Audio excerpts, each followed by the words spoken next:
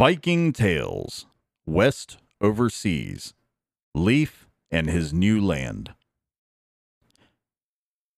Now Eric had lived in Greenland for 15 years. His sons, Thorstein and Leif, had grown up to be big, strong men. One spring, Leif said to his father, "I have never seen Norway, our motherland. I long to go there and meet the great men and see the places that skalds sing about." Eric answered, "It is right that you should go. No man has ever really lived until he has seen Norway." So he helped Leif fit out a boat and sent him off. Leif sailed for months. He passed Iceland and the Faroes and the Shetlands. He stopped at all these places and feasted his mind on the new things. And everywhere men received him gladly, for he was handsome and wise. But at last he came near Norway. Then he stood up before the pilot's seat and sang loudly, "My eyes can see her at last, the mother of mighty men, the field of famous fights. In the sky above I see fair Asgard's shining roofs, the flying hair of Thor, the wings of Odin's birds, the road that heroes tread. I am here in the land of the gods, the land of mighty men." For a while he walked the land as though he were in a dream. He looked at this and that and everything, and loved them all because it was Norway. "I will go to the king," he said. He had never seen a king. There were no kings in Iceland or in Greenland. So he went to the city where the king had his fine house. The king's name was Olaf. He was a great-grandson of Harald Hairfair, for Harald had been dead 100 years. Now the king was going to hold a feast at night, and Leif put on his most beautiful clothes to go to it. He put on long tights of blue wool and a short jacket of blue velvet. He belted his jacket with a gold girdle. He had shoes of scarlet with golden clasps. He threw around himself a cape of scarlet velvet lined with seal fur. His longsword stuck out from under his cloak. On his head he put a knitted cap of bright colors. Then he walked to the king's feast hall and went through the door. It was a great hall, and it was full of richly dressed men. The fires shone on so many golden headbands and bracelets, and so many glittering swords and spears on the wall, and there was so much noise of talking and laughing, that at first Leif did not know what to do. But at last he went and sat on the very end seat of the bench near him. As the feast went on, King Olaf sat in his high chair and looked about the hall, and noticed this one and that one, and spoke across the fire to many. He was keen-eyed and soon saw Leif in his far seat. "Yonder is some man of mark," he said to himself. "He is surely worth knowing. His face is not the face of a fool. He carries his head like a lord of men." He sent a thrall and asked Leif to come to him. So Leif walked down the long hall and stood before the king. "I am glad to have you for a guest," the king said. "What are your name and country?" "I am Leif Erikson, and I have come all the way from Greenland to see you and old Norway." "From Greenland?" said the king. "It is not often that I see a Greenlander. Many come to Norway to trade, but they seldom come to the king's hall. I shall be glad to hear about your land. Come up and speak with me." So Leif went up the steps of the high seat and sat down by the king and talked with him. When the feast was over, the king said, "You shall live at my court this winter, Leif Erikson. You are a welcome guest." So Leif stayed there that winter. When he started back in the spring, the king gave him 2 thralls as a parting gift. "Let this gift show you my love, Leif Erikson," he said. "For your sake, I shall not forget Greenland." Leif sailed back and had good luck until he was past Iceland. Then great winds came out of the north and tossed his ship about so that the men could do nothing. They were blown south for days and days. They did not know where they were. Then they saw land, and Leif said, "Surely luck has brought us to a new country. We will go in and see what kind of place it is."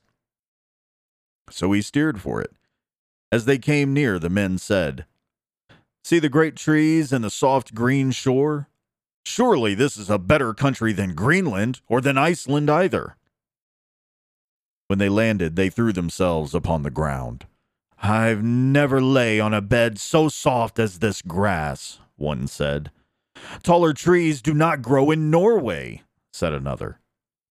"There is no stone here as in Norway, but only good black dirt," Leif said. "I never saw so fertile a land before." The men were hungry and set about building a fire. "There is no lack of fuel here," they said. They stayed many days in this country and walked about to see what was there. A German named Tyrker was with Leif. He was a little man with a high forehead and a short nose. His eyes were big and rolling. He had lived with Eric for many years and had taken care of Leif when he was a little boy, so Leif loved him. Now, one day, they had been wandering about and all came back to camp at night except Tyrker. While Leif looked around on his comrades, he said, "Where is Tyrker?" No one knew. Then Leif was angry. "Is a man of so little value in this empty land that you would lose one?" he said. "Why did you not keep together? Did you not see that he was gone? Why did you not set out to look for him? Who knows what terrible thing may have happened to him in these great forests?" Then he turned and started out to hunt for him. His men followed, silent and ashamed. They had not gone far when they saw Tyrker running toward them. He was laughing and talking to himself. Leif ran to him and put his arm around him with gladness at seeing him. "Why are you so late?" he asked. "Where have you been?" But Tyrker, still smiling and nodding his head, answered in German. He pointed to the woods and laughed and rolled his eyes. Again, Leif asked his question and put his hand on Tyrker's shoulder, as though he would shake him. Then Tyrker answered in the language of Iceland. "I have not been so very far, but I have found something wonderful." "What is it?" cried the men. "I have found grapes growing wild," answered Tyrker, and he laughed, and his eyes shone. "It cannot be," Leif said. "Grapes do not grow in Greenland, nor in Iceland, nor even in Norway." So it seemed a wonderful thing to these Norsemen. "Can I not tell grapes when I see them?" cried Tyrker. "Did I not grow up in Germany where every hillside is covered with grapevines? Ha ha ha! It seems like my old home." "It is wonderful," Leif said. "I have heard travelers tell of seeing grapes growing, but I myself never saw it. You shall take us to them early in the morning, Tyrker." So in the morning they went back into the woods and saw the grapes. They ate of them. "They are like food and drink," they cried. That day Leif said, "We spent most of the summer on the ocean. Winter will be coming on, and the sea about Greenland will be frozen. We must start back. I mean to take some of the things of this land to show our people at home. We will fill the rowboat with grapes and tow it behind us. The ship we will load with logs from these great trees. That will be a welcome shipload in Greenland, where we have neither trees nor vines. Now, half of you shall gather grapes for the next few days, and the other half shall cut timber." So they did, and after a week sailed off. The ship was full of lumber, and they towed the rowboat loaded with grapes. As they looked back at the shore, Leif said, "I will call this country Wineland, for the grapes that grow there." One of the men leaped upon the gunwale and leaned out, clinging to the sail, and sang, "Wineland the good, Wineland the warm, Wineland the green, the great, the fat, our dragon fed and crawls away, with belly stuffed and lazy feet. How long her purple trailing tail! She fed and grew to twice her size." Then all the men waved their hands to the shore and gave a great shout for that good land. For all that voyage they had fair weather and sailed into Eric's harbor before the winter came. Eric saw the ship and ran down to the shore.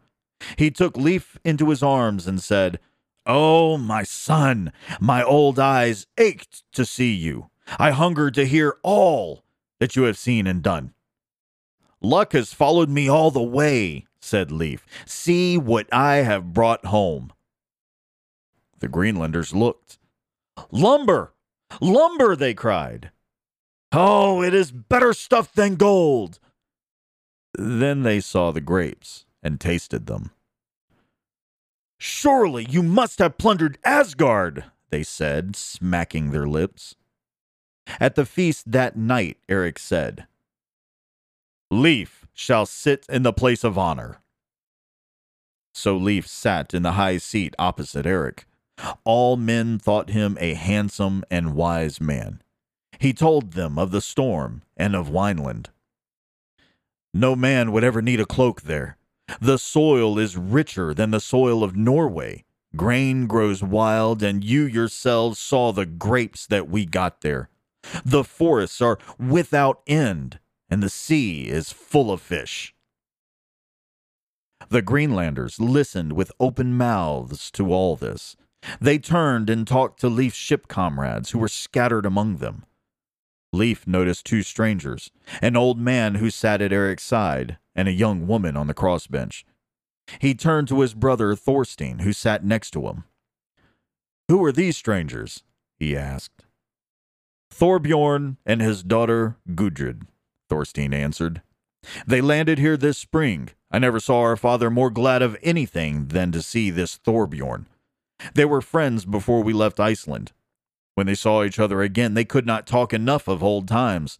In the spring, Eric means to give him a farm up the fjord away. It seems that this Thorbjorn comes of a good family that has been rich and great in Iceland for years. And Thorbjorn himself was rich when our father knew him, and was much honored by all men. But ill luck and he grew poor. This hurt his pride. 'I will not stay in Iceland and be a beggar,' he said to himself. 'I will not have men look at me and say, he is not what his father was. I will go to my friend Eric the Red in Greenland.' Then he got ready for a great feast and invited all his friends. It was such a feast as had not been in Iceland for years. Thorbjorn spent it all on the wealth that he had left, for he said to himself, 'I will not leave in shame. Men shall remember my last feast.' After that he set out and came to Greenland.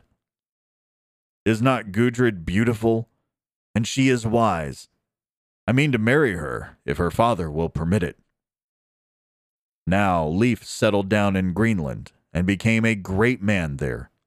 He was so busy and he grew so rich that he did not think of going to Wineland again. But people could not forget his story.